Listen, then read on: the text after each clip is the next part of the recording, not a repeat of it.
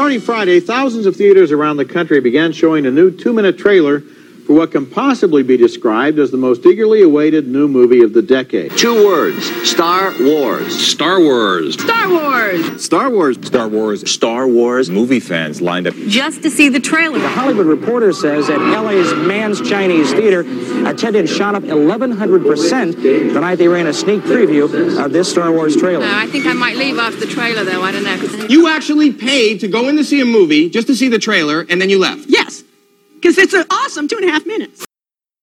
1, 2, 3, 4. In this podcast, you will hear Knights of Vader. Knights of Vader includes, but is not limited to, talk of Star Wars, not Reagan's. We can't truly prepare you for the junk that follows this song, but hey, we gave it a try. So here's the Knights of Vader. Crystal Fox reports they are divided. Prequel, sequel, hate and love they fight. I know that we are just musicians hired, and their time is up, so here's the Knights of Vader. Impressive. Most impressive. Happy Star Wars Bandwagon Day. Happy May the 4th, everybody. I am Zach Weber, your humble host, and I am joined by another person, Rob. Hello, hello. Thanks for having me back on after the nightmare that was our discussion about Reagan's defense system. Things got pretty heated in that episode. Maybe that was the part that cut out when some people were fighting and stuff. But no, I'm glad I was able to come back on. Well, we're glad to have you back. But no, Mr. Star Jones. Star Jones would not pick up our phone calls. Yeah, it was something like he thought we were making fun of him or something like that. But I swear that was just a good, intelligent debate about Reagan's Star Wars. But we're not here to talk about today. We are here to talk about something I think different for Knights of Vader. Is that right, Zach? We're going to go a little bit off the beaten path when it comes to Star Wars, but something that's actually appropriate, and it's an anniversary. 2 of my favorite things when it comes to movies and Star Wars. Woo! So we are talking about, and you don't know yet because it's not the title of the episode, 1999. Nice. That's the best kind of topic. So when you can blindside the audience all at once. We are talking about Meet Joe Black. Oh, boy. Everybody's favorite Brad Pitt and Anthony Hopkins film, also featuring Jeffrey Tambor and Marcia Gay Harden. Yeah. Any Marcia Gay Harden fans in the audience? Whoa, run right here. I like her in The Mist, where she's the religious fanatic. That's a good one. And she has a recurring role as an FBI agent on none other than Law and Order's VOO. Oh man, we hit the sweet spot when it comes to Rob.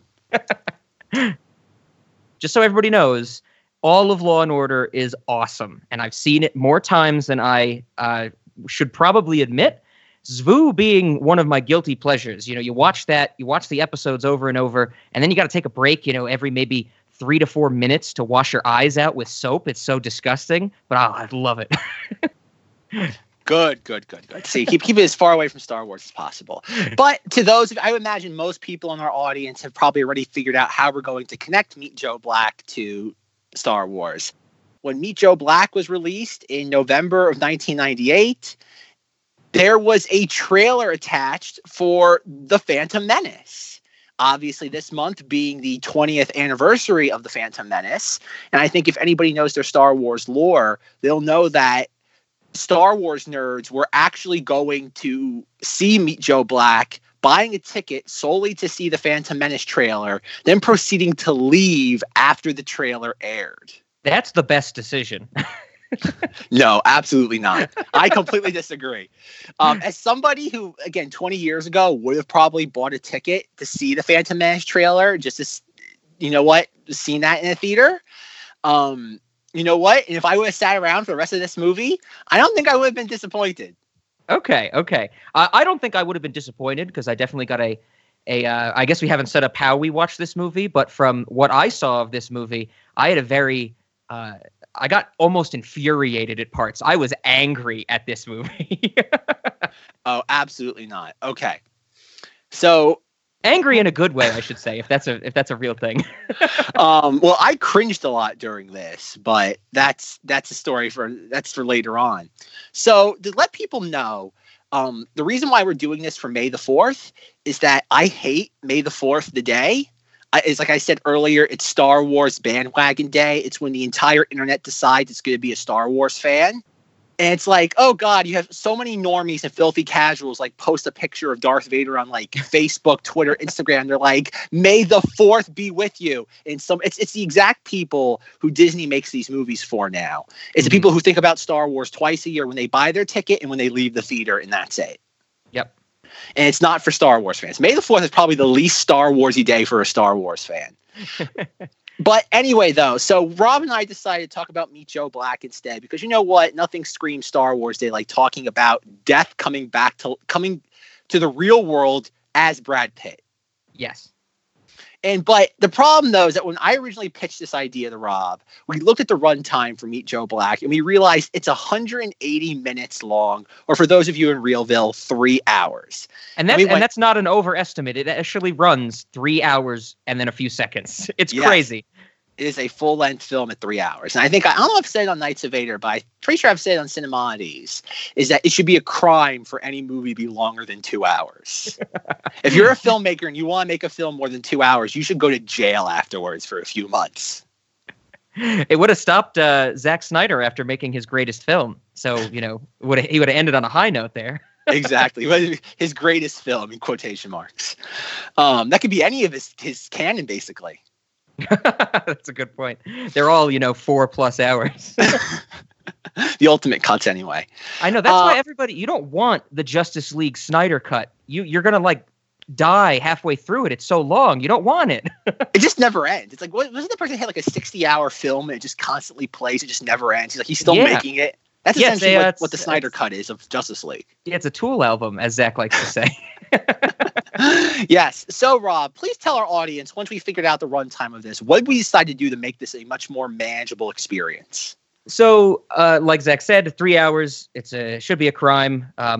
I didn't want to watch this movie for 3 hours. I had no interest in it. I know Zach might have had a little more history, but he came up with the idea, why don't we split it? Why don't one of us watch the first half of the movie and the other one watch the other half, the second half of the film? And I was sold. That cuts it down to, a little under an hour and a half because we actually, took the halfway mark from when the credits begin. We didn't go to the full 3 hours, to make it fair, of course. So whoever watched the second half didn't get a little more, a little less movie, I should say. But we decided to split it up. And we figured, well, one, this would save us some time, save us some sanity. And two, it would be an interesting thing to discuss because now in this recording, Zach and I are going to fill each other in. Is that a good way to put it? Yeah, I think so. So just to kind of reiterate that, is that I watched the first half, so I have no idea how the movie concludes. Mm-hmm. And Rob watched the second half, so he has no idea how anything gets started. Yes. and folks, I know on this podcast I've said a couple of times that if I was able to talk about the holiday special every episode, I would. And then I also qualify that by saying that if I could talk about Colin Madman Trevorrow's The Book of Henry every episode, I would. And you know what? I think I have to add a third. There's going to be a trinity now. If I can talk about Meet Joe Black every episode of the podcast, I think I would. If I could get away for doing that, I definitely would try it. What we don't get to on this May the 4th, tune in next May the 4th for the remainder of the conversation. This will be every May the 4th. We're going to dive a little deeper into Meet Joe Black. Absolutely. I have no problems with that. Oh, man. So, Rob, how do you want to do this? Do you want me to basically give a summary of what happens during my portion of the film? Then you'll give a summary of what happens during your portion? I think that's a good place to start. But before we jump into that, I do want to say that, Zach and I just, Zach scrubbed through the movie and said, where do the credits start? Let's take that time, cut it in half. And it was about an hour and 27 minutes. And that's where I started. I started at exactly the hour 27-minute mark. As Zach said, I watched the second half of the film. I just wanted to point out, because I know once we get into questions and all of what this movie is, it might get lost in the shuffle. I just wanted to point out that when I started at the hour and 27-minute mark, one of the first lines, if it's not the first line a character says when I started watching the second half, it's very close to it. Someone actually says, "Who is Joe Black?" And I was like, that's exactly what I'm asking, man. I didn't even get to meet him. So I just wanted to point that out, that I thought that was actually like the split came out perfectly. And I should point out that like we didn't even pick a scene. Like we legit just like picked an exact like timestamp and ran with it. Like hard cut, yeah. Hard cut essentially. So yeah, so this is my summary of the first half of Meet Joe Black. And I guess spoiler alert for a film that's like 20 and a half years old. The film begins with Anthony Hopkins, and he gets like woken up in the middle of the night by somebody like yelling yes at him. Okay. Like he wakes up like out of like sleep, and he's like he hears someone like yelling yes, and he's like what? And he just keeps yelling yes. Okay. And then we see him like he wakes up, he like gets dressed, and like he's at some like a state or something. And there's like all sorts of like stuff being like constructed. Looks like kind of like a venue for a party. His daughter, one of his daughters, played by Marcia Gay Harden, is like going around being like, oh, you're putting the things wrong here. How are we going to finish building this in time? And she's like running around, like just being like very like not almost like a busybody, but like she's kind of like spinning all these plates essentially. And then we go, and Anthony Hopkins has like a cup of like coffee with his other daughter. And like he's talking to her, and he's like, "Oh, like, what's your opinion, or how do you feel about?" Gotta find the character's name. About Drew. And I'm like, "Who on earth is Drew?" I'm like, "I'm supposed to be watching the first half of this." And she's like, "Well, I kind of like him." And then like a helicopter lands at the estate. Drew comes out. I guess Drew and his other daughter Susan are an item, and they all get in the helicopter. And they fly away, and Jeffrey Tambor's there for some reason. So, with a mustache, right? With a mustache. And on the helicopter ride to New York City, it's not explained why they're not in New York City. They're apparently flying to Anthony Hopkins' home. He lives like in a high rise. But in the helicopter ride, Anthony Hopkins is telling his daughter, that's not Marcia Gay Harden, like, oh, when you meet like the person, it's gonna feel like lightning struck. It's gonna be like this amazing feeling. And he's telling her this all while Drew is literally right across from them in the helicopter. And I'm like, what? And so, so they disembark from the helicopter, and they're like, oh, they each go about their ways, like Anthony Hopkins and Drew. Apparently Drew works for Anthony Hopkins. You think that'd be a mistake? So I think the name Drew, I called him in my notes bad business dude. I didn't know that his name was Drew until like the very end of the movie, because he's throughout the film. I guess I'll tell Zach. Drew makes many appearances. But for like the longest part, I was like, this is just bad business, dude. Yeah, because it's weird, because like he at one point Anthony Hopkins describes him as like his number one. But I'm like, wait, he's at the same time like screwing around with his daughter. And I'm like, that's just weird. Like that's like the first rule of like business. You don't kind of crap where you eat. And so they each go their separate ways. And I guess I'd say Anthony Hopkins' daughter, I guess the main daughter, that's not Marcia Gay Harden's name, is Susan. Is her name. Yeah, Susan. Played by Claire Forlani, who I find maybe the most, horrifyingly beautiful woman I've ever seen. Like I was just like mesmerized by her, much like how Rob was mesmerized in our Real Scary Stories episode about the girl with the pretty eyes. I was mesmerized by Claire Forlani. Like I found her oddly hypnotic in this, but that's a story for another day. Oh no, yeah, she we'll get to her in the second half of the movie, because I had some strong negative emotional reactions to some of the scenes she was in. But yeah, no, I agree as well. You know, there's some things that just kind of pop out at you, and you're like, man, you're mesmerized by them for sure. Yes. So she like after disembarks from the helicopter goes like walking to like a coffee shop diner. She goes in, like orders a cup of coffee, and we see Brad Pitt. And there's a reason why I'm not calling him Joe Black yet. And we see him there, and he's like on a payphone, like really obnoxiously talking into it. He's like, "Don't do it, baby. You're better than this. Don't try." It's like, "Don't do it. I believe in you." And like Claire Forlani, Susan, can't help but notice that like just how loud he is. So she's like listening to his conversation. He gets off the phone. He's like, Like, and he's like winking at her and like smiling at her, and he's like, and she's like so turned off by this. Okay.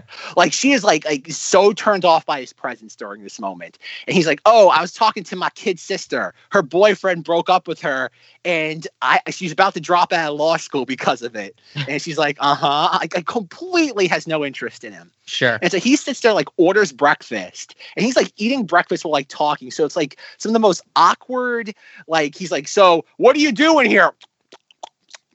Like, it's so weird. And it's like, and so like eventually he just keeps like sweet talking her, and she's like and she's slowly like buying into it, yet at the same time like being repulsed by it.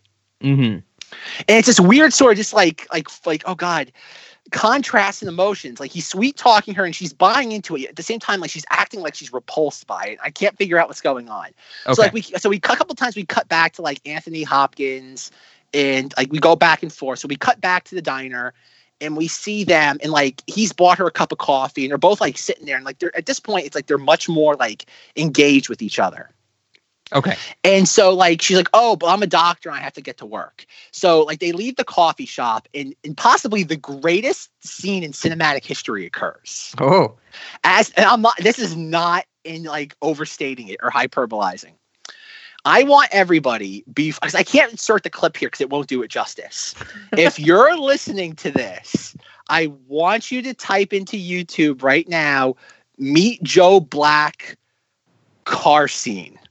Okay. I want you to type it into YouTube right now, everybody. We'll wait. I want you to put this on pause and go do that. I know Pork Knight will. Pork Knight, if you're listening to this, put the episode on pause and go type it into YouTube.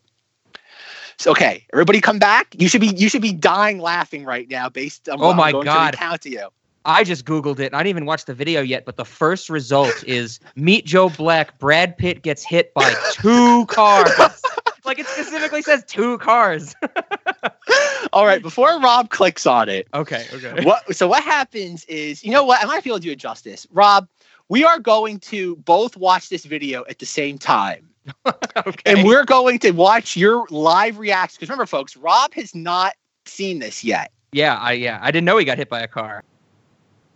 Okay, I am there. All right, and on 3, we'll both hit play. Okay. 1, 2, 3, play. Brad Pitt's in this? I want you to count how many times they look back at each other. Each of them. Okay. Oh, okay. I think we're at 1 each right now.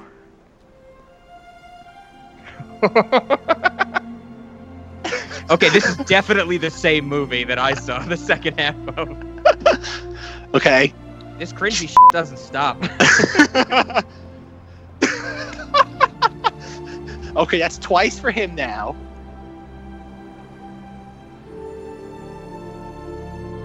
Three times for her now.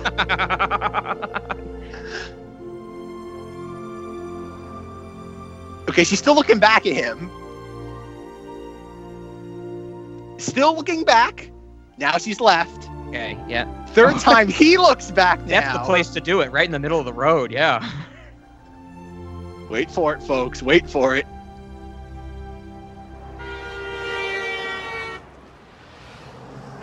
Oh, man. Boom goes the dynamite. Oh, my God. It's great. Oh, man. That is it looks so comical. It is. Whoever made, okay, I guess at this point we should break into the fact that the person who directed this is the same person that directed 2003's Geely, featuring Ben Affleck and Jennifer Garner. I'm sorry, J-Lo? I looked that up. which is considered one of the worst films ever made. Yep. It's considered Ed Wood level, like real Ed Wood, not Johnny Depp Ed Wood. So this scene happens. I practically peed myself laughing. Yeah, that kind of going from that, the music swelling and they keep looking at each other and then bam, that's great. That's a reveal right there. Well, the best part is that like I love like campy, corny crap in movies. Mm-hmm. So like when they're looking back at each other, I'm dying. Like it happened 6 times between the two of them. They keep looking back at each other. So I am dying at that. And when he gets hit by the car twice and just how comical it is, like it's shot comedically. Like this is something that should be in Dumb and Dumber or a Farley Brothers movie. this point, the movie spoke to me and it said, game on. Nice. So we have this, and he gets hit by the car, and we never see any resolution to this. Like, he gets hit, we don't even know his name at this point. Mm-hmm. And so we go through the entire, basically the rest of the movie, and we see at one point, like, Anthony Hopkins starts having, like, heart palpitations in his office, and he's, like, arguing with himself. Okay. Like, he's having chest pains. He's, like, collapsing on the floor while he hears the voice, and he's like, "What are you? Stop talking to me!" As he's, like, clenching his chest, which, again, comical as hell. Sure. And so you have that, and he's sitting down to dinner with his family. He gets, like, he hears the voice again. Like, this is the third time now he's heard the voice. And he asked, like, one of the, like, the maids to be like, "Get the door." And, like, the person's like, "Oh, there's somebody waiting for, like, there was somebody by the door. Like, what do you want me to do with them?" He's like, "Tell them I'll meet them in my library." So he goes into the library, and, like, we see what is Brad Pitt, like, obstructed by, like, stained glass, talking to him through the wall. And, like, it goes on for, like, 2 or 3 minutes until eventually he reveals himself. We have the entire thing that Brad Pitt is, like, the angel of death. And but not like, but I guess it's the angel of death just inhabiting the first body it came across that day. Yeah. And so he tells Anthony Hopkins, like, "Yo, dog, you gonna die. But if you let me, like, observe your life for a few days, I'll let you live a couple of days longer to get your affairs in order." And Anthony Hopkins is like, "I don't have a choice in this, do I?" That's And Brad Pitt's like, "No. Death just wants to see how a human lives? That's it?" Yes, that's it. That was one of my biggest questions. I was like, why is Death following Anthony Hopkins around? And it's just because oh God. Oh, that's great.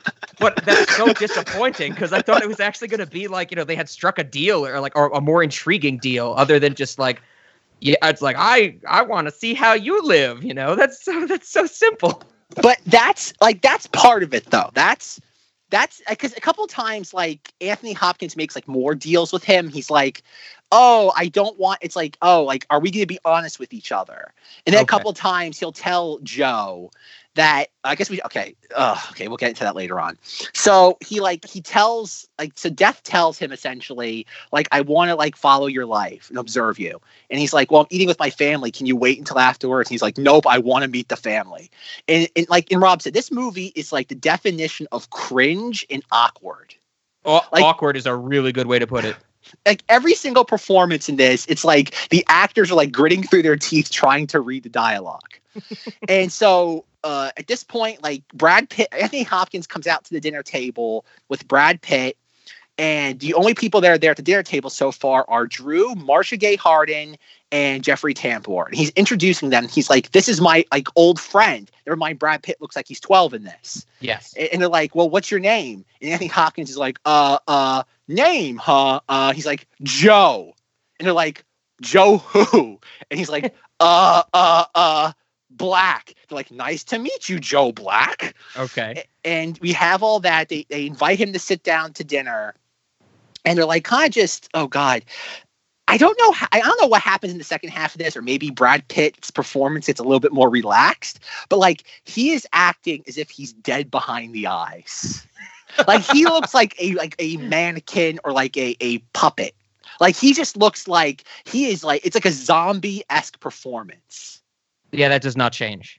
Okay, so he looks like he's dead behind the eyes for the rest of the film. Yep, even in, like, the final scene where it's like they get the bad guy, I'm doing air quotes, it's just like he's stone-faced standing still, and it's just like there's no emotion or anything. It's so weird. Like, stoic's not a strong enough word. Yeah. So while he's sitting there with them, he gets like, at that point, Susan's not there yet, the woman from the coffee shop, and she shows up and she's like, "So you followed me home?" It's like, what is going on? Obviously, Death has no idea who she is. Mm-hmm. And I guess Joe Black doesn't. Yeah. So we have that, and, like, it's just like he's being introduced to everybody, and it's so awkward. And oh God, I'm trying to think. I'm trying to keep it as condensed as possible. And we have a point, like, after everybody kind of, like, goes home, or everybody kind of like retires after dinner, Mhm. that like Anthony Hopkins shows Joe to like his quarters. And like there's this part in this, and again, I wish I could insert video clips into this audio podcast, but like Brad Pitt like interacts with the bed in a way I've never seen a human being interact with a bed before. Okay. Like it's like, imagine if you showed an alien that had no body weight what a bed is. That's what he does. And so after that, like we see him like he starts like wandering around like their penthouse apartment. And like he'll start just like walking around. He wanders into like the kitchen where like the maids and the cooks are kind of just, I guess, like they're eating their own supper. Mhm. And he walks in, and one of the butlers is like eating like peanut butter on toast. Okay. And he's like, "What is that?" Like again, in the most stoic way possible. He's like, "What are you eating?" And the butler's like, "I'm eating peanut butter, sir. Mrs. I don't know. It's some like brand, it's some fake brand. Like, oh, it's Mrs. Haverdash's." Sure. And he's like, "What is it?" And he's like, and the butler's like, "Well, it's not as good as Jif or Skippy, but it gets the job done." And it's like, "Would you like to try some, sir?" "Yes, I would." And it's just the most, it's so alien and foreign, and like, it's so weird. Like, and it goes on for like 5 minutes. Okay, And, like, I'm glad you're bringing this up because one of my big questions was, why does Brad Pitt want peanut butter so bad in the second half of this movie? Like, there's scenes where he will just say to people, he's like, "Do you have any peanut butter?" And they'll be like, "No, I don't think so, sir." "Oh, that's fine then." And I'm just like, "Oh, okay." Yeah, even in the first half, the peanut butter becomes like a major plot point. Because like they give like the butler gets him like a teaspoon of peanut butter, and he's just mesmerized by it. Okay. And he eats the peanut butter off the first spoon, and the butler's like, "Would you like some more, sir?" And he's like, "Why, yes, I would." And so the butler gives him another spoon, and like his face just lights up. It's only very few times like he's animated. And then we cut back, and he's just wandering the halls of the penthouse, licking his peanut butter spoon. Like very deliberately licking it, not just like a lot of. He is like enjoying it. Okay. And so he's walking around. He sees Susan swimming in the penthouse swimming pool. Mm-hmm. And he's watching her, and like she starts like basically like kind of like what you'd expect in this. She's like starts like mouthing off to him, being like, "Oh, you're Mr. Congeniality, like in the coffee shop. But once you realize who my father is, you become like all quiet." And he's just sitting there, just like doe-eyed, staring into the void, looking at her. And she's like, and he just keeps like licking the spoon. She's like, "What are you doing?" He's like, "I like peanut butter." And so like he keeps licking it while he's talking to her, and eventually he licks all the peanut butter off it. So he sticks it in his shirt pocket, and she's like, "What are you doing?" And she takes it out and takes the spoon away from him. So we have that. It's like, and that kind of ends how you expect. And the next morning, it's like, oh, like he's putting on a suit. Like he knows how to put a suit on, except for a tie, and it's a 3-piece suit. So I don't know how he knew how to do that. So like eventually, like this is another point where like Anthony Hopkins and him are like arguing, and he's like, "Oh, as long as you're honest with me, Joe, I'll be like honest with you." And so he takes Joe to the office, and they're having like a board of directors meeting. He tells the secretary like, "Take care of Joe." Joe's like, "Nuh-uh. I need to sit in with this." And so he sits in, and there's like this part where like he sits, like Anthony Hopkins like introduces him to the board of directors. He's like, "Oh, this is like my associate, Joe Black. He's going to sit on this meeting." And it's like, and Joe's just standing there, and he's like, "Joe, do you want to sit down?" "Yes, thank you." And he goes and sits in a chair. He starts like awkwardly twirling in it, and then like awkwardly pulls his chair up to the desk. And he like, and like, so Drew is there. Drew's like, "Well, we're going to have a merger with Mr. Business Executive Man." And Joe's like, "These cookies are delicious." And it's like, and Drew's like, "Excuse me?" Like, it's funny. Drew is maybe the only character in this that's somehow aware of how bad everything going on is.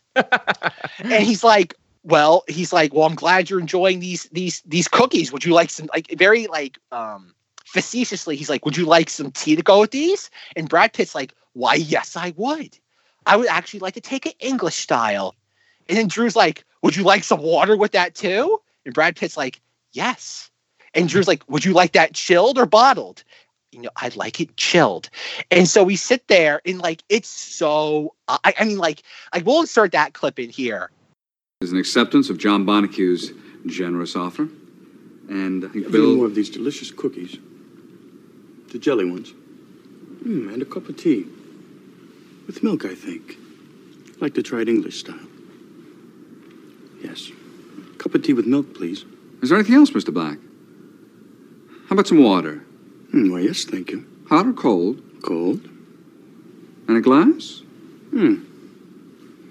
It's the cringiest, just like, it's inexplicable. Like, it's genuinely inexplicable how nobody watched this or during that take said, how can we do this? So the board meeting goes on. For most of the board meeting, they cut Brad Pitt out of it. You don't see him at all. Okay. It's almost focused, it's framed almost entirely on Anthony Hopkins. And so at the very end, like at the meeting, Anthony Hopkins is like, I don't want to do this meeting. He's like, I'm not letting Mr. Businessman buy my company. Oh, okay. So they introduced the merger with some other company. Yes, Okay. The merger is practically introduced in the first 3 minutes of the movie. Oh, okay. Gotcha. It's not really seriously addressed until about an hour into the movie, though. Sure. Which is only a third of the way through, folks. Which is only a third of the way into the film. So as Anthony Hopkins storms out of the thing, and then there's another moment right before that where Drew's chastising Anthony Hopkins for disregarding or just discarding the merger.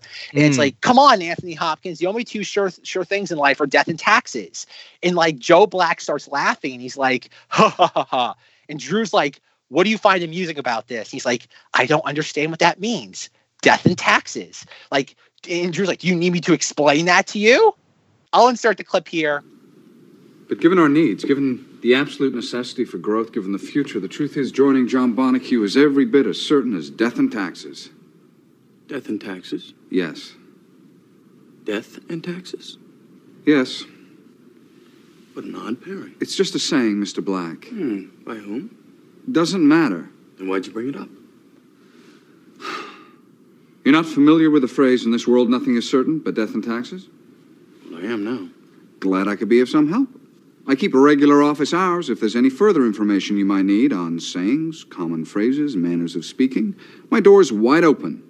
The tea I can provide, perhaps even the milk. Low fat. Yeah. Okay, well, I think we've accomplished everything we're going to here this morning. But it is just, again, it's bizarre dialogue. I would imagine somewhere Colin Trevorrow watched this, and this is the entire foundation for his career. Nice. So we have that, and then we possibly have the second greatest scene in the film, after the car scene. I guess I should qualify that. The second best scene in the first half of the film. Fair. So somehow Joe Black finds the hospital that Susan works at, and he goes to her and she's like, what are you doing here? He's like, I came to see you. And she's like, you can't be here. This is my work. I have things to do. He's like, I want to observe you. And she's like 100% okay with this. He is saying the definition of stalker weird ass crap. And she's oddly smitten by this. Okay. And then again, the second greatest part of the first half of the movie happens. A Jamaican mother and her daughter show up, and the mother's being wheeled in a wheelchair, and they're She's in the first half of the movie? Okay, good. I have so many questions. She comes back, Zach. Okay, good. And the Jamaican woman is I guess the mother, who's somewhat elderly, you would say. Yeah. And Susan's like, ma'am, I'll get to you in a second. She's like, there's nothing wrong with that man that can be prioritized over my mother. And the mother's like, the mother somehow knows that he's deaf. She's like, no, don't let them near me. Don't let them near me. And I am just dying laughing as Brad Pitt has that just deer in the headlights dumb look on his face. Mm-hmm. He's like, don't let him near me. And Susan and the mother and the daughter are like, you'll be okay with him. It's why are you letting this random man next to this sick woman? And she's and the mother, the Jamaican woman is completely freaked out by him. Mm-hmm. And then once again, I think Rob's going to have to watch the clip of this because I can't do it justice. Well, you might be getting at something that answers one of my questions, because there's only one scene with this old Jamaican woman in the hospital in the second half of the movie. And for reasons unbeknownst to me, possibly unbeknownst to both of us, Zach, in the entire scene, which is just the Jamaican woman laying in a bed and I almost said Joe Black talking to her, Brad Pitt puts on a Jamaican accent for the entire conversation. And there was actually a part, because when I was watching this last night, I actually paused the movie and I was like, And I was like, am I too messed up right now? Like, did I not notice his accent in the rest of this half of the movie? And I was like, no, like I got all my faculties with me. He's just doing an accent. And I was like, I thought he was making fun of her or something. Yeah, okay. Okay, so he does that again. So for me, I guess for Rob, it came even more out of nowhere. But he starts to like console this woman. He's like, "It's all right, Mom. I'm going to take good care of you." And I mean, it comes out of nowhere. And I'm like I am at this point, like I am covering my mouth. I'm like, I am embarrassed. Doctor. Oh, just 1 second. I'll be right there. Please, my mama is sicker than him. Obia. No, Mama. Obia, man. I'm going to die. Mama, stop it. It's just a man. What's Obia? Bad spirit. She just thought fever. She don't mean nothing. Please help us. Of course. No, be a sister. No devil, no dopey. Everything gonna be irie.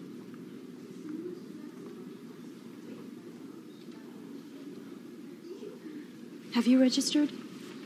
No. You going to be all right, Mama?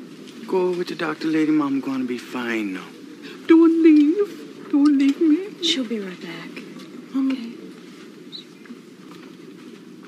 Obia. Right. Obia evil, I not evil, oh man. And what you is then? I from that next place. You waiting here to take us? Like you's the bus driver to there? No, man, I on holiday. Some spot you pick. Oh. Pain. Bad. I don't have nothing to do with these things, you know. Make it go away. Doctor lady, make it die. Not this pain. This pain go through and through me. Make it go away. I can't, sister. You can, mister. Take me to that next place. It's not your time now. Make it time. You can't fool with the way things got to be. Please.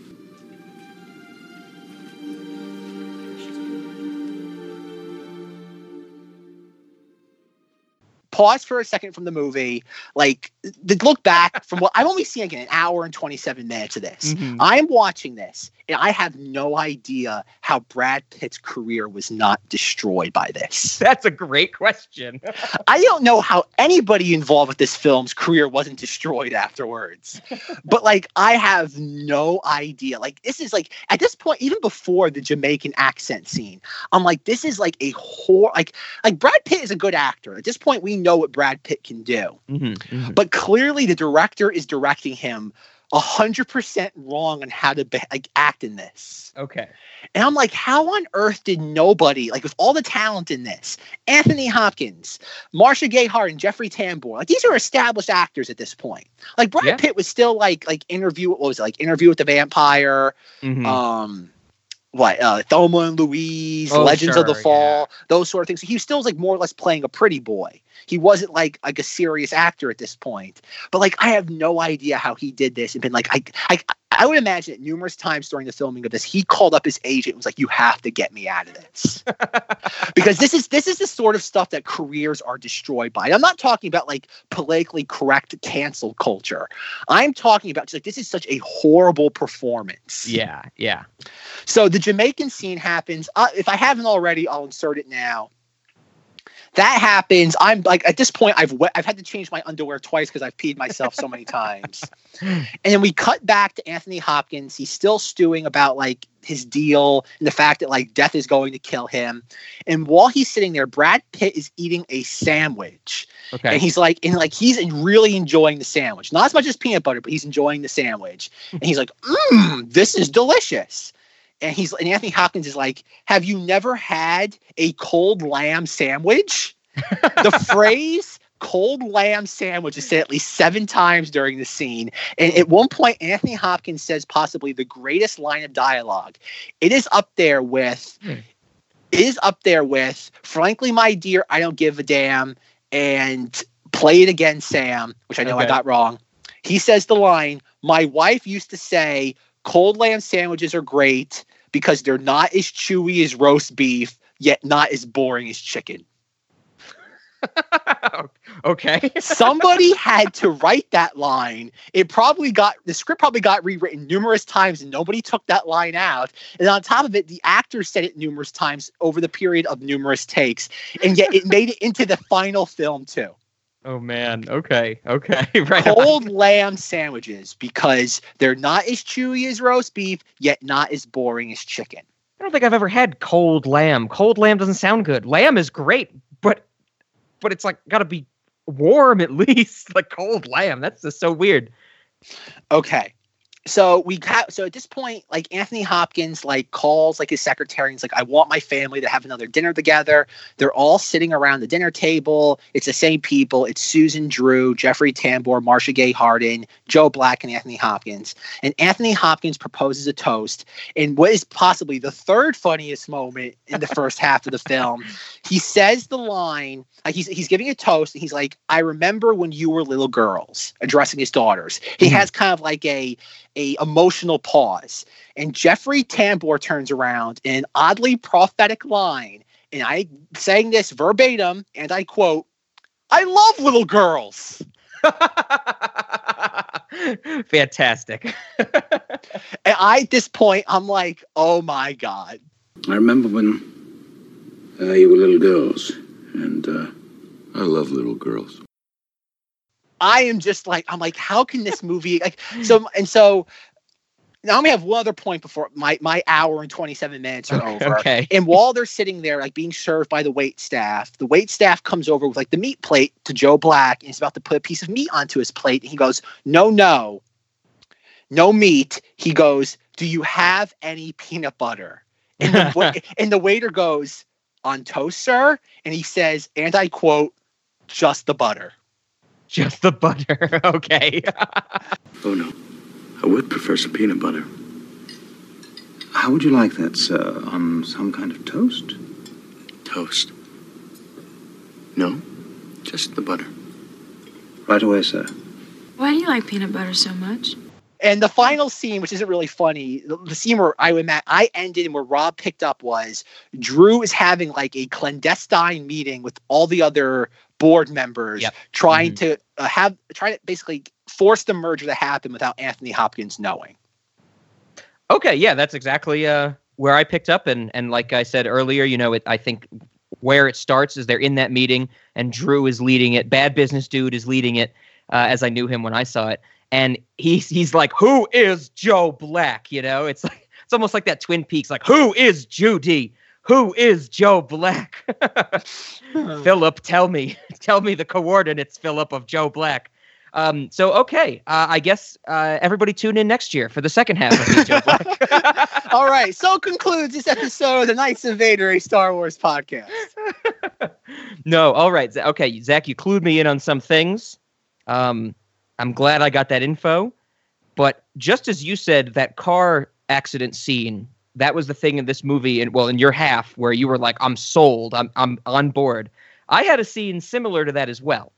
It wasn't that business scene, because that does play out, like at the end of that scene where I think Drew pretty much is trying to convince all the board members that Anthony Hopkins is like basically relying on Joe Black to run the business, and he thinks this is bad, and he wants the merger to happen with the other bad business dude. And then for some reason, Jeffrey Tambor's there, and they're like, Drew gets Jeffrey Tambor to tell the board members that it's like Anthony Hopkins is relying on Joe to a great extent. And so the board is like, oh, and they mumble, but that scene ends. And then we get the scene that sold me, because it's another dinner scene. And it's Joe, it's Susan, it's Marcia Gay Harden, it's Jeffrey Tambor, and it's Anthony Hopkins, no Drew. It's just these people. And the scene starts where they're like eating, and the waiters start to bring just different types of cakes in, like 3 or 4, maybe even more, just cakes. And they put them all on the table, and Anthony Hopkins is like, what is this?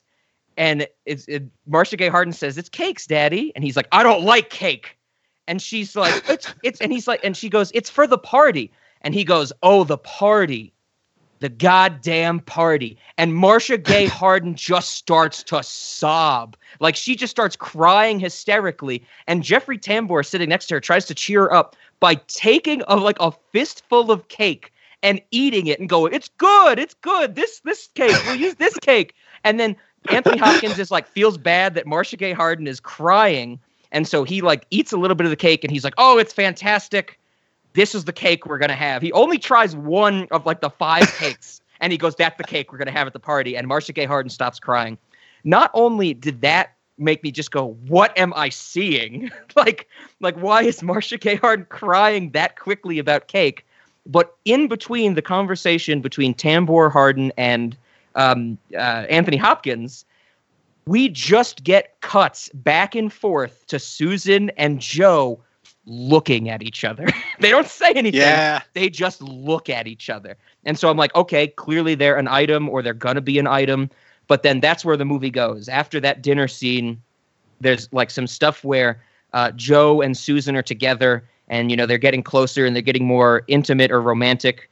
I think they just kiss. And then Susan is like, oh, I should be going now, because I think Anthony Hopkins like sees them and he doesn't say anything at that point.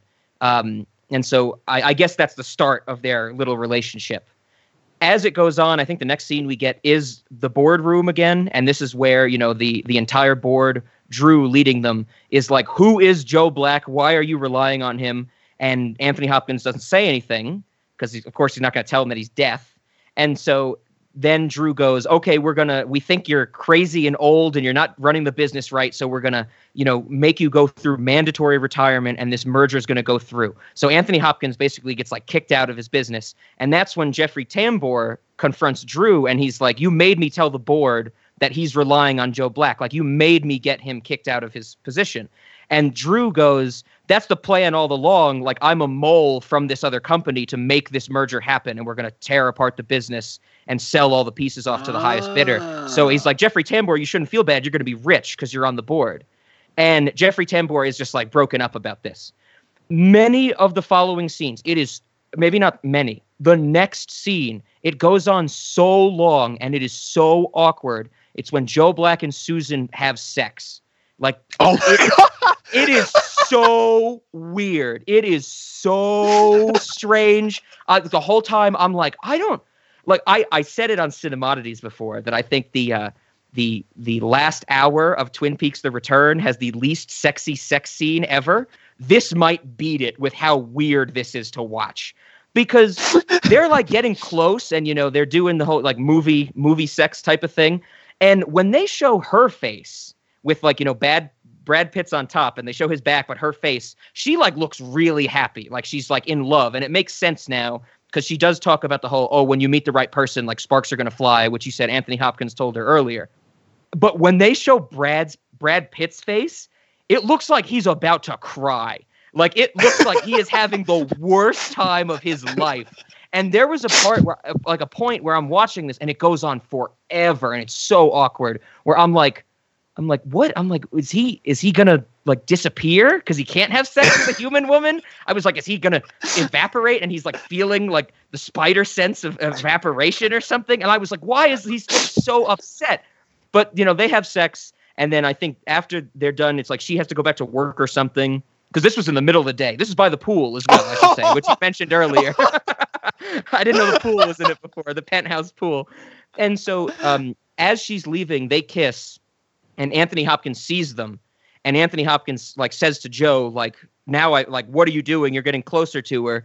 And Joe Black is like, I think, you know, I like her and she likes me or whatever. He doesn't use the word love. He definitely says, you know, just like more of like, this is the human experience, that type of thing. And Anthony Hopkins is like, no, you can't do this because you're deaf. You can't like, you know, take my daughter away from me. And Brad Pitt is basically like, well, I'm not asking your permission, Bill. And it's great because I was just like, oh, like this took a crazy turn. And he's like, I'm not asking your permission, Anthony Hopkins. And they scream at each other and all that stuff. But then kind of it all shifts to they get into a fight, you know, Anthony Hopkins and Joe. And Joe decides he's like, whatever, you know, I want to see Susan more. So that's when he goes back to the hospital and because where she works, and he has like flowers, and he just goes up to the reception desk, and he's like, I'm here to see Dr. blah, blah, blah. And the guy at the reception desk is like, she doesn't get on till 6. Can I help you? Excuse me. Can I help you? Yes. Dr. Parrish, please. She comes on at 6. And Brad Pitt just stands there, and he's like, I'll wait. And so there's no resolution to that. The receptionist isn't like, you can't do that, sir, or anything, like, why do you want to see this doctor? But that just kind of ends. And the next thing we see is Brad Pitt walking around with the flowers, and he finds the old Jamaican lady. And it's clear, like you said before, Zach, it's clear that the old lady knows he is deaf. Because she's like, have you come for me, man? And he's like, no, I'm here to see my lady doctor friend, man. And I was just like, what? And that, like I said before, that's the point where I kind of paused it, and I was like, do I need to rub cold water on my face? Like should I drink some coffee? Like, am I finally losing my mind? Like that type of thing. And so, but no, so the old Jamaican lady, they talk about like memories and stuff. And, because she's like, oh, I got a lot of good pictures in my head, man, from all my kids that I raised and their grandkids. And Joe Black is like, I was like, I think I know what you mean about pictures in your head, man. I saw a naked woman now. And then they're both like, Joe Black says something like, did you get enough pictures, man? And she's like, I have enough pictures, man. And then Joe Black kills her, like takes her into the afterlife. And so we literally see them have this conversation, and then boom, this lady's gone. And Joe Black is like, okay, I'm off to see my love interest now. And that's the end of that lady. So take that nice picture you got in your head home with you. But don't be fooled.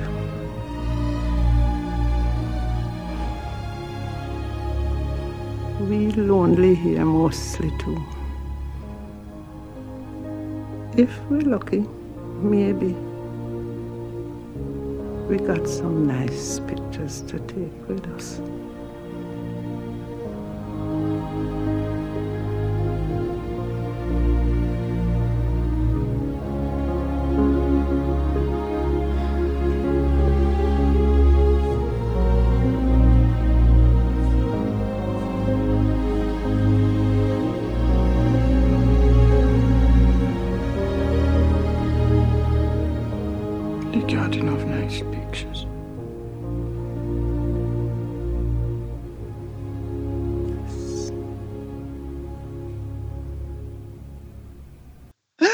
This movie is bonkers. Oh yeah, so that definitely stood out to me. That was something else. That's incredible.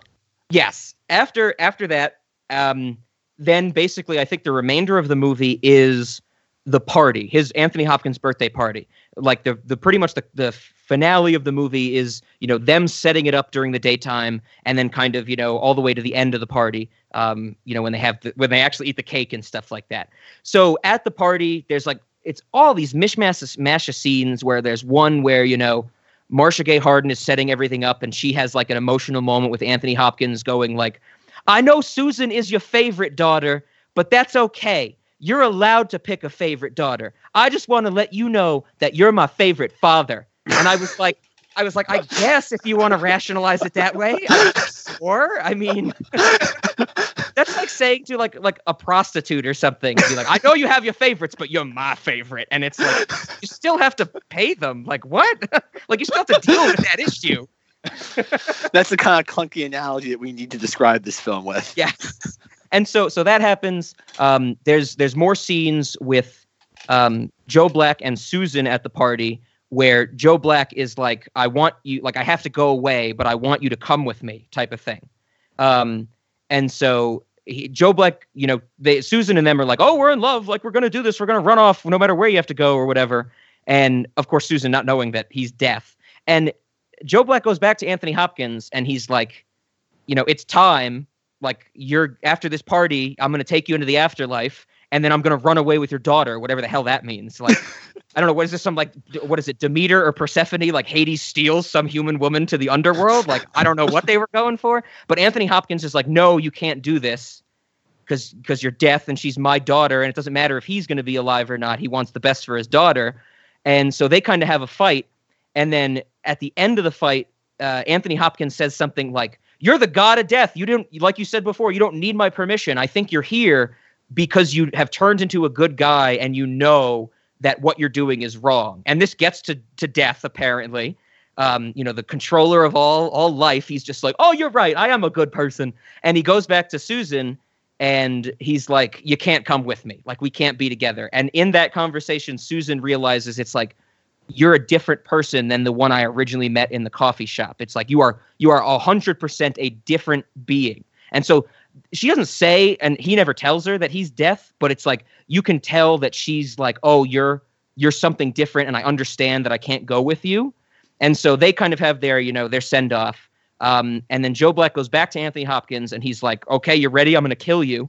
And then Anthony Hopkins goes, No. I had Jeffrey Tambor bring Drew to the party because I want to tell Drew to his face how I feel about him before he dies.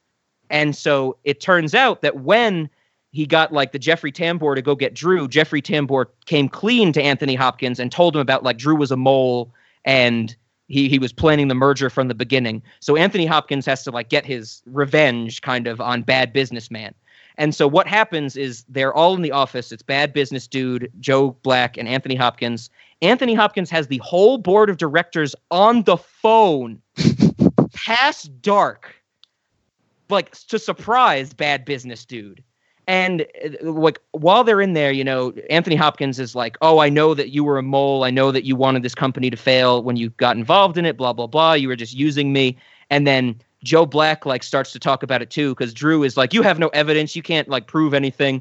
And then Joe Black is like telling him, and he's given like this monologue about how he does have evidence. And then there's a really, really corny scene where Joe Black says to Drew, he's like, "I'm going to tell you who I really am." And Anthony Hopkins is like, "Wait, no, Joe, you don't have to do this." And Joe Black, Brad Pitt, in his very, terrible performance goes, and it cuts to Anthony Hopkins. "No, Joe, don't do it. No, Joe, you don't need to do this. An agent of the Internal Revenue Service." And it's like, what? So tell me, I'm peeing in my pants. And you're going to pee some more. Joe, don't do this. It's okay, Bill. It's time we put this person in his place. It's not necessary, Joe. Drew's going to step aside. Not stepping anywhere. I appreciate your gentlemanliness, but what we need to do here is drive the dagger home. The dagger? I told you to shut up. Prepare yourself, Drew. Joe, please. Bill, kindly let me take it from here. Am... Don't.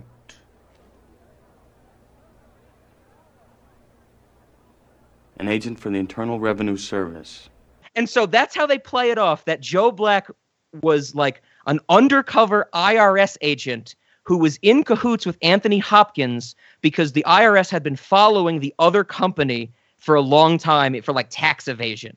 And so then apparently Drew is just like, "Oh, you got me. You're from the IRS." And then he's like, "I'll go and tell the board that, I'm going to choose to leave because that's part of the deal. It's like you won't go to jail if you just leave the company and call off the merger." And everybody on the board on the phone is like, "We accept your resignation. Ha ha ha." And so like the bad guy gets his comeuppance. But it actually makes perfect sense because at the very end of the scene, Drew says to Joe Black, he's like, "I never would have guessed you were an IRS agent." And Joe Black says, "There's only two things certain in life, death and taxes." So it makes sense that line came up earlier. Okay, there you go. Okay, payoff. Who would have believed it? You, an IRS agent? Death and taxes. Yeah, and then after that, basically, Anthony Hopkins gives a speech like at his birthday party, and it's a very depressing speech where he's basically the speech ends with him going, 65 years. They sure went by in a blink. And he just leaves the stage, meets up with Joe, and Joe takes him to the afterlife. And so Anthony Hopkins is gone, but then we see Joe come back into frame, or Brad Pitt, I should say. And he's just kind of like walking around like, where the hell am I? And he runs into Susan. And Susan's like, "Oh, Joe, I thought you were leaving." And he's like, "I thought you were leaving. Like when you left the coffee shop, I thought I was never going to see you again." And she like realizes that she's not, Joe Black isn't the person that she fell in love with, or the being that she fell in love with. And she starts to cry as they're having a conversation where he's like, talking about nonsense that I guess made sense from the coffee shop scene. But she's just crying. And through tears, she's just like, I love you, Joe. And he's like, I don't think I know you. And she's like, we're going to start a relationship anyway. And they walk into like the distance and fireworks happen. And that's the end of the movie. Okay. And I'm like, what? I'm like, clearly this is not the person she fell in love with. And she's just like, fine, you look good enough, I guess. You look like Brad Pitt. How can I say no? Yes. So that's how the movie ends, Zach. But I as I mentioned already, I was very angry at this film. It wasn't with what I described to you, because I agree, Zach. This is an absolute, to use a term that we often use, just not on this podcast, a true cinemodity. The thing that really annoyed me was Claire Forlani, was Susan. Now, everybody knows on this podcast, I cannot stand Emilia Clarke because she doesn't know how to control her voice. I could not stand any scene with Susan because all she did was whisper. And it was specifically in the scenes where it's her and Joe Black, Brad Pitt, like really close together in their intimate romantic scenes, where she was just whispering and I couldn't understand anything she was saying. So this is actually what happened. I was able to watch my half of the movie and understand everything that was going on at like a 30 volume on my TV. When the scenes with her came on, there was the sex scene specifically, where they were saying things to each other and I couldn't hear it. I cranked my TV up to 100, the maximum it can go, and I still could not hear her. Now, to be fair, Zach and I have discussed this before. We don't know if it's me because I'm deaf from all the music or there's something weird with my TV, but I've had this issue before. But I've never had it where I could only not hear one character in a movie. And so what actually happened as I was watching this at like 11 p.m. my time last night, I'm cranking up the TV to like 100 to try and hear what they're saying. And there's like the sex scene is coming on. The music is swelling and the music is crazy loud. Like the music is way too loud. And it gets so loud that my neighbor texted me late at night and he was like, something's really loud. Like, what's going on? And I was like, I cannot hear this woman in this movie. I'm sorry. And he didn't text me back. What I actually had to do, I actually had to pause the movie, go find subtitles, put them on my hard drive, and then watch it with subtitles. I was infuriated. I was like, what decision was made to just be like, just whisper everything you say so nobody can hear you? Turns out, you don't need to hear what they're saying. It's completely irrelevant in the grand scheme of things. One thing I should say that really stood out to me is that I wouldn't have picked up on this because she whispers, but when Joe Black and Susan, they first see each other at the party, they see each other from the distance, so there's a bunch of cutaway shots of them looking at each other. But then as they get closer, she walks up to Joe Black, and the first thing she says, she whispers in his ear, "There is something incredibly sexy about you standing in a group of people. I could make love to you right now." And I was like, is that what's going to happen? Does he really say that? Yes. Yeah. That is like the line word for word. And now, to be fair, I'm going off of subtitles because I can't understand anything else she actually says in this film. But that's what it is. There's something so indescribably sexy about you standing in the middle of a crowd. I could make love to you right here. This movie's incredible. It's absolutely amazing that this exists. Once I got the subtitles, I was less angry, but I was like infuriated that I could hear everything in this movie except one character. That's something else. This movie, oh man. Isn't it great that this movie is like intertwined with Star Wars forever?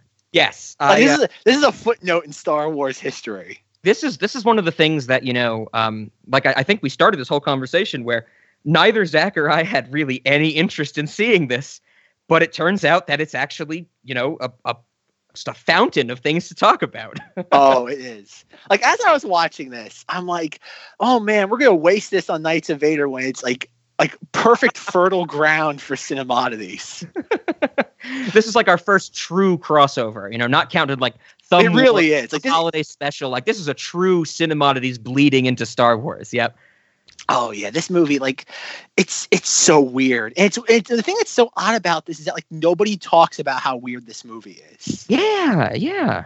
Like, I feel like I didn't really know much about this movie other than the name. Like, I've heard of it for a long time, but that was it. No one was ever like, "Oh, check it out, it's great," anything like that. Like, or no one even told me it was bad. It was just kind of like, "Oh, it's there." Yeah, because like I've been aware of this movie forever because my mother loves Brad Pitt, and every time this movie would come on, like, this was like back in the early to mid 2000s. This was a TNT staple, like, every Sunday afternoon. Okay. And so, like, all 3 hours. Well, okay, there's a little bit of a story to that. Apparently, there's a 120-minute TV cut. Okay. That the director disowned because it doesn't reflect his vision because of how much stuff they've cut out of it. Oh, okay. And so, like, every time this was on, my mother would watch it and she'd get, like, teary-eyed by the end. So, like, I knew the ending of this because I've seen the ending of, like, the two, like, Anthony Hopkins and Brad Pitt kind of, like, walking over, like, the grassy knoll together. Yeah. Like, I've seen that shot so many times, but, like, I never, like, again, I figure it's like my mother does not have, like, any taste in movies similar to me. Mm-hmm. And so, like, I always figure it's just like it's a Brad Pitt like romantic film. Like, I just figure it was that. Like, I figure it's just like run of the mill. It's like, I don't know what other stuff he's done that's like this, but, like, I figured, oh, like, there's nothing to it. Like, it's the antithesis to a Cinemodity.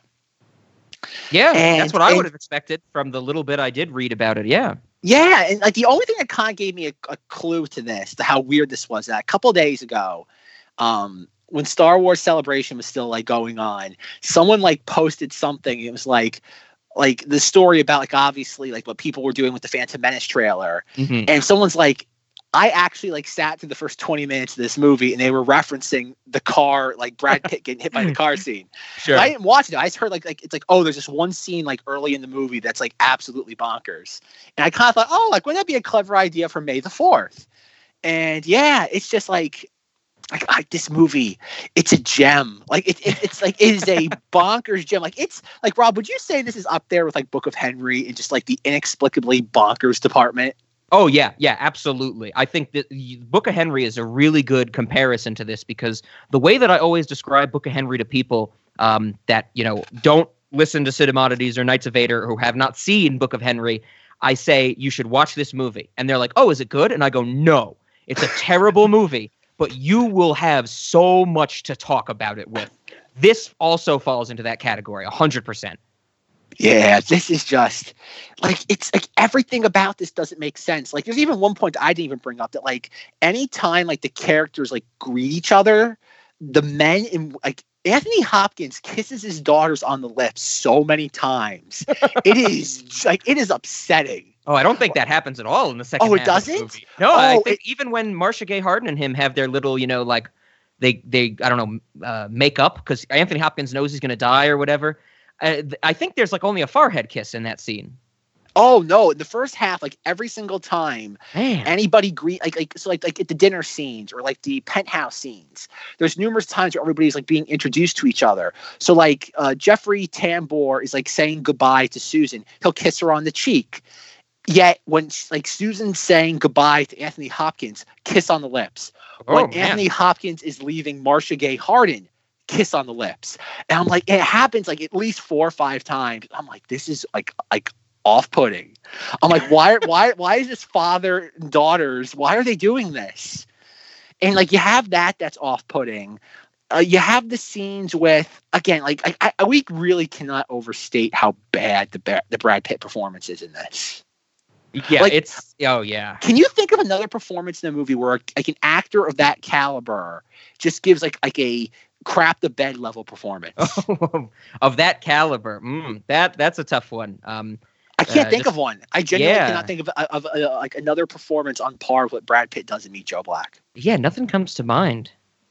Like, You're right. It's so strange. I'm thinking about it now, and you brought up such an excellent point. Like, how did his career not tank after this film? He must. Like, I have to look up his filmography right now and just get a little bit of a picture or a better picture, because, like, I just, like, this is the kind of stuff that, like, you have, like, an up and coming actor, which he wasn't. By, like, 1990, he kind of, people knew what he was. He wasn't, again, he wasn't. I don't know if he was a household name by that time, but like he'd done things that people were aware of, like 12 Monkeys, Legends of the Fall, Interview with the Vampire. And he's good in like 12 Monkeys and stuff. He's actually performing something. Yeah, so like I'm looking at it, you have Fight Club came the same year as this. Oh, okay. So there's the very next year, because this was November and this was October. So a year later he had Fight Club. Okay, what was after that? Then you have he had a small cameo in Being John Malkovich. Oh, okay. I don't remember that, but Snatch. Oh, that's right. He's great in that movie. Yes, Snatch, the Mexican Spy Game. Yeah, he had a really big. 2001 was a big year for him. That's when he started, because that's when he was with Robert Redford. Yes, and in Ocean's 11, he started to become like a superstar at that point. Isn't he eating in every scene that he's in Ocean's 11? Yeah, okay, I remember that. Every scene. That's the joke in that movie, that every single scene with him, he's eating something. Okay. Yeah. Then after like that, he took a break for a couple years. He only had like one movie in 2002, which was a cameo. He did the voice in like the Sinbad animated movie, and then he did like Troy, Ocean's 12, Mr. and Mrs. Smith, The Departed. Oh no, he produced that. Never mind. Yeah, and then that's when he started to that's when he started getting involved with Angelina. He'd do things like Babel, Assassination of Jesse James by the coward Robert Ford, Burn After Reading, Benjamin Button, Inglourious Bastards. I loved him in Burn After Reading. I thought he did a great job with that crazy fitness dude. Nowhere near as good as a performance in quotation marks as Meet Joe Black. Like, I guess the only like performance I can compare this to, not to go again to Twin Peaks: The Return, but like think of like Dougie Jones. Like it's a Dougie Jones level performance. Yeah, it's a Dougie Jones level performance without the actual motivation for a Dougie Jones level performance. Yes. I guess we should say Kyle MacLachlan is intentionally doing the Dougie Jones shtick. Yes. Brad Pitt and Meet Joe Black is not intentionally doing the Dougie Jones stick. Oh, that's good. That's a good comparison, yeah. Yeah, that's the only other thing when I really think about it now, that's really the only other thing I can think of, because like it's just... Yeah, you're so right. You know, like I said before in my half of the movie where Brad Pitt goes to the hospital and they're like, oh, the doctor you're looking for doesn't get on until 6, and he's like, I'm just going to stand here and wait. That makes me think of, Dougie Jones when he just like stands outside of his workplace by a statue until a security guard gets him and brings him home, Yeah. In my notes, I even wrote like literally every scene with Brad Pitt is comical. I don't think there's one scene in this with him where you can't like maybe excluding the very beginning where he's like the real person. Okay. I don't think there's a single scene in this as Joe Black that it's not funny. Man. Like I agree. Yeah. there should be a cut of this film with a laugh track. Especially during the sex scene I mentioned. But it's funny, I even wrote it in my notes too, like the music, because like at certain points of this, that the movie's trying to be like overly sentimental, and like the scene is doing nothing. It's just the music is like it's like schmaltzy music, and it's like swelling, yet it's not reflecting what's going on like on screen. I agree with you there with some of this music that I heard blasting through my TV. I was like, this music is decent, but it has nothing to do with what's happening. Yeah, it's like in editing, the editor knew, oh crap, this doesn't work. So I'm going to try to like drag the audience there with like a schmaltzy soundtrack. Gotcha. That makes sense. That's okay. I can imagine the editor looking at this being like, how am I going to do this? What did I get myself into? How do I make this coherent? Maybe that's what it was. They were like, let's make the music so loud you can't hear the terrible dialogue, and why I needed to find subtitles. I think we might have to go. We might revisit this again as a Cinemati, and where I watched the first half and you watched the second half. No, unfortunately, we know what happens. No, there's a 129-minute TV cut. Oh yes, that's right. Okay, so we might have to go. We might have to go track that down. Because apparently, let me see. Where was I? I found that before. A 2-hour version was made to show on television airline flights by cutting most of the plot line involving Bill Parrish's business. Since the director derided this edit of the film and disowned it, the director's credit was changed to the Hollywood pseudonym Adam Smithy. Oh, really? It was one of those? Yeah, it was an Alan Smithy. Much like Hellraiser 4. Yes, we definitely have to do this on Cinemodities then. the Alan Smithy series. Yes. Yeah. Oh, yeah, that would be a good one. Right on. Yeah. So, okay, can you imagine this film where we cut out all the scenes involving the business? Oh, my God. It's going to get even slower and cringier. Because then what's left? It's the romance and it's the just family Brad Pitt. dynamic. It's yeah. just Brad Pitt. It's and all the, Brad and the Jamaican lady. And the Jamaican lady in the peanut butter. Oh, my God. So, Rob, I think I know what snack we would eat during this. This was a Cinemodities conversation, right? Cold lamb sandwich with peanut butter on it? No, it's separate. It's separate. Oh, okay, it's separate. Okay, yeah. You have just the butter. It's called on the Cinemodities menu. It's called just the butter. Just the butter.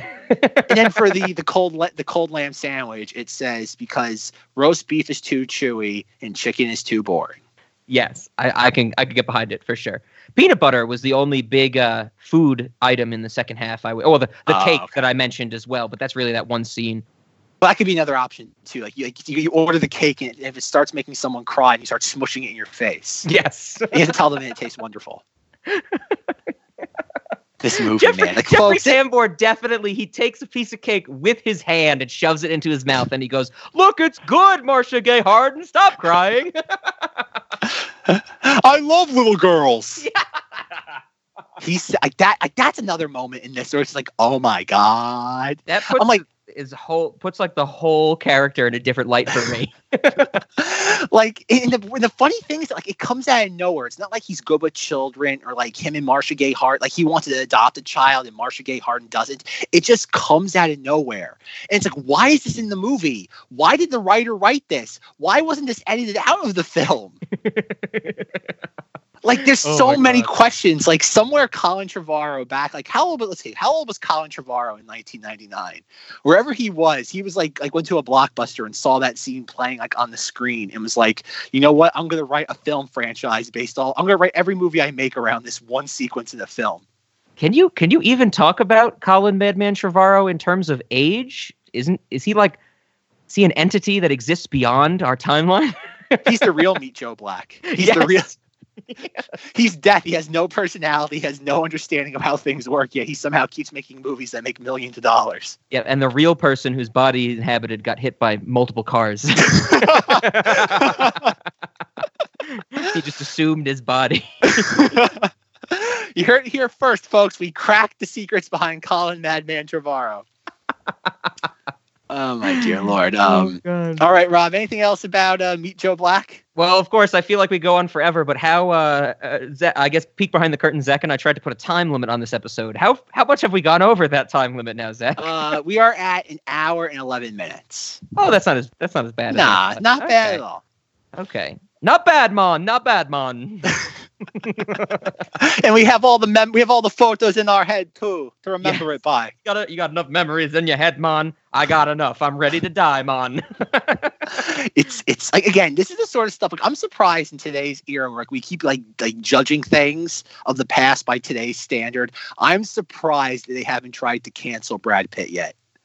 This is something, again, if any other actor did something like this, it'd be like, well, my career's over. Like, someone, like, if this was like, oh God, who's like an actor of like, that would be like imagine like if Freddie Prinze Jr. did this. Like, he'd be frantically trying to buy every single copy of this movie. Like, Sarah Michelle Gellar comes home, is like, honey, why is there like 800,000 videotapes of this movie you made like in the late 90s? Quick, we gotta burn them all before someone finds them and it ruins my career. Yeah, they're gonna go in that landfill.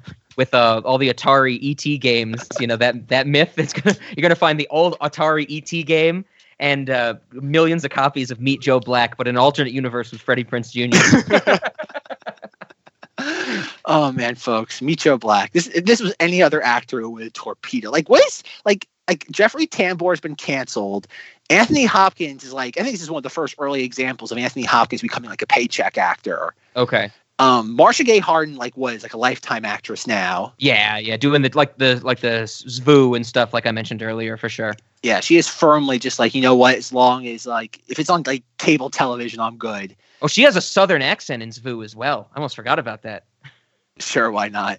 And Claire Filoni hasn't really done much like in the last 10 years. Yeah, I didn't even know her, like we've been saying, so many people in this movie, like as soon as I saw them, I was like, oh, I know who they are, or I've seen them somewhere else. Like even the guy who played Drew, Bad Business Dude, like he has like a recurring role on House at a certain point. So I knew him from that. I didn't know his name. I still don't know his name, but I was like, oh, I've seen him before. Claire Forlani was the only one where I was like, who is this? Why can't I understand a word she's saying? Yeah, she's done some stuff like in television. She's done a couple, I guess, small films. Okay. Yeah, I don't think I've really ever seen her in anything else. Yeah, I've seen her in a couple other things, but nothing like. I guess this was kind of her big break. She was probably in some Law and Order episode that I'm not remembering, like an early Criminal Intent or something. That'd be my guess. She was apparently in CSI New York, NCIS Los Angeles, and the new Hawaii Five-0. Okay. There's a picture of her on Wikipedia. She has two pictures on Wikipedia, and the second one's her looking down with her eyes shut. Oh man, what a weird picture to have on your Wikipedia entry. Yeah, really. Alrighty, Rob, we ready to wrap this special May the 4th edition of Knights of Vader up? I think so. And like we said at the start, you can certainly tune in a year from now to get our further thoughts on Meet Joe Black. I like building these traditions, Zach. Maybe next year we'll finally do Book of Henry. By that time, it'll be 2 years since we discussed it on Cinemodities? Sure, yeah, and I'm sure I will have many new things to say about it when I watch it again. Oh, boy. All right. So concludes this episode of the Knights of Joe Black, a Meet Joe Black podcast. Check out the Facebook group, Knights of Vader. Find us on Instagram, @KOV Podcast. If you like what you hear, please rate, review, and subscribe to us on iTunes or whatever podcasting platform you're currently listening to us on. Thank you to Anspiriority Complex for providing our theme song. Check out the show notes and hear more from them. For questions, comments, concerns, or snide remarks, contact me, Zach, on Twitter @Cinemodities, where we'll be talking about music movies, where I think maybe by the time this comes out, maybe not, I guess at this point, it's the ending of the Avengers Endgame experience. Yeah. If you have loved this discussion and you want to hear us talk about more movies, I believe the most recent episode of our Cinemodities podcast would be about Avengers Endgame. Yeah, we get to see the resolution to that. All these things being recorded after that. Oh God! I guess are all these things being recorded before that? We're in a time vortex. It's tough to get out of. We need a time stone. Someone call Thanos. We need a dish glove with a bunch of glowy things on it. So Rob, when you are not singing the praises of Claire Filoni and Emilia Clarke, where can people find you?